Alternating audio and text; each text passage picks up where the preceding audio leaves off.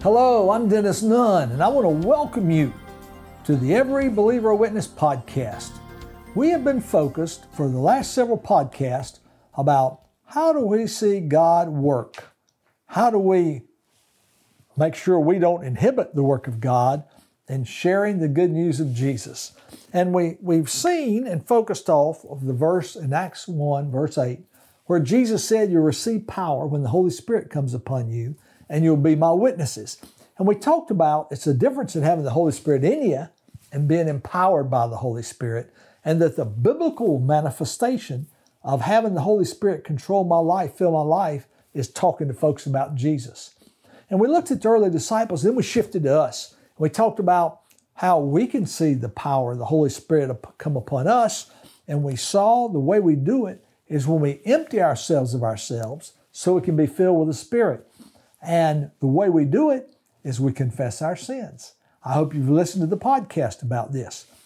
Last week, we talked about the first of three categories of sins. Because you remember this verse doesn't say sin, singular. We confess our sin of unbelief when we come to God. Jesus is our Savior. But as His children, we need to confess our sins, individual specific acts. And there are three major categories. Last week, we looked at deeds and actions. There's another big category, and those are our words. I call them sins of the tongue.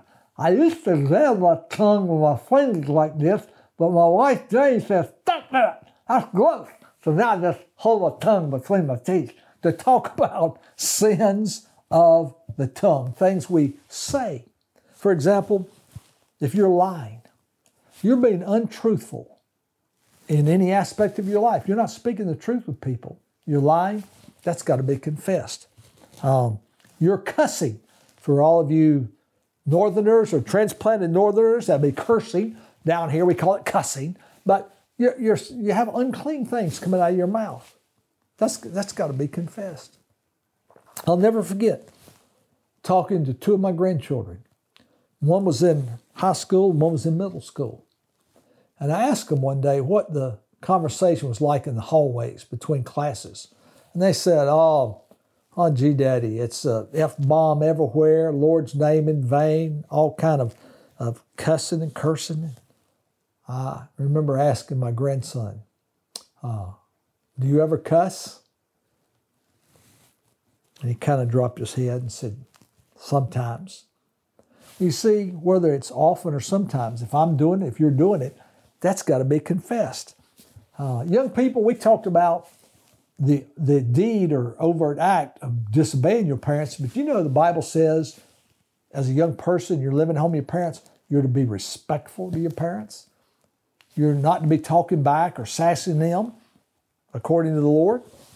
How about telling dirty jokes, off-color jokes, stories? If that's going on, that's got to be confessed. How about criticizing other people? Gossiping. You understand the difference in gossip and slander. Slander is if I say something about someone that's not true. It's a negative thing, but they're not guilty of it, and they're not there to defend themselves. That's slander. But let's suppose they really did it. And I talk about, boy, did you hear what Tom did? And Tom's not there to defend himself. That's gossip, even if he really did it. Now, it's real easy for us to justify gossip. If you're not trying to act spiritual, you might say, did you hear what Tom did? Now, I'm not talking about Tom because I would say it if Tom was here. Yeah, you are talking about Tom. But if we want to act spiritual, we'll say, we need to be praying for Brother Tom. Did you hear what he did? And we proceed to say something. Even if he did it, if it's not positive, that's gossip. And frankly, newsflash, we're all tempted to gossip. The Bible says gossip is like a juicy morsel. In other words, I'm walking along and I see something. Oh, that looks good. I believe I'll try one. That's delicious. It's good. Like something that's really tasty is gratifying to the body, gossiping is gratifying to our fallen human nature. The Bible says it's like a juicy morsel. And so every time I'm tempted to gossip, I try to remember this.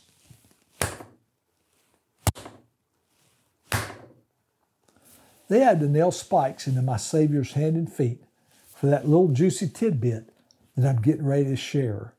And who do we gossip with? We don't gossip with our enemies. We don't gossip with people we don't like. We gossip with our best friends. And I want to encourage you. It takes two to gossip. Someone has to say it and someone has to listen to it. And I really want to encourage you. The next time someone you like, a good friend, wants to gossip with you, make the decision to love your Lord more than you love your friend or your friendship. And it's hard. I was headed out to play golf recently. I was with two friends of mine, and one of them proceeded to go off about one of our staff members at church and talk about what they felt like. I said, wait, whoa. I said, we can't talk about them. That's gossip. Well, this and that. Because it was, in their mind, it was true. I said, no, we can't do that. And it was hard to do that. It was awkward silence for some time between me and my friend. I think we're fine again now. Not long ago, I was with a relative.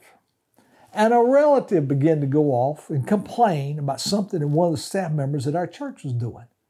And I said, whoa. I said, for us to talk about somebody that's not here, even if it's true, that's gossip. Well, I know this.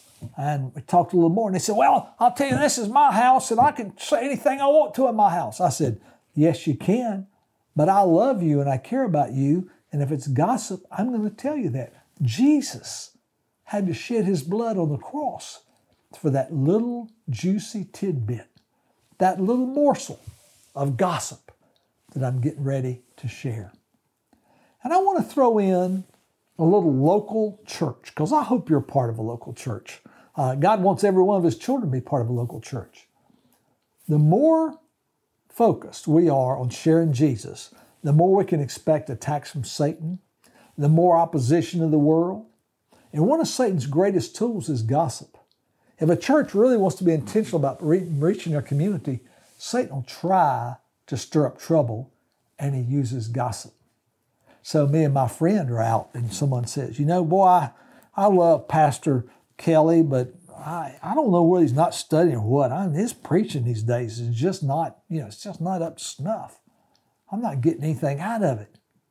Or we're talking, someone says, I tell you, I like Derek and everything, but I just don't agree with some of the stuff he's doing in the children's department.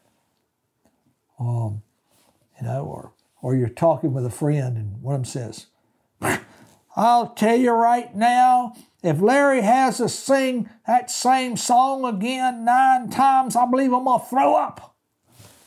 See, gossip. We want the power of God. We want a life of love, joy, and peace. We want to be effective witnesses, but we can't do it if we're guilty of sinning with our tongue. And by the way, here's another sin of the tongue. God tells us on the positive side to be making much of Jesus. So if I'm not making much of Jesus, I'm not sharing the good news, that's also a sin. So I want to encourage you. Will you make an honest inventory? You don't have to tell me. You don't have to tell anybody. And God already knows the truth. Will you be truthful with yourself? Have things been coming out of your mouth that shouldn't be? Have things been not coming out of your mouth that should be? As you make an inventory, remember this.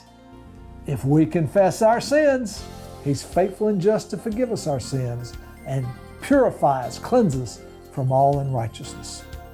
God bless you. Till next week.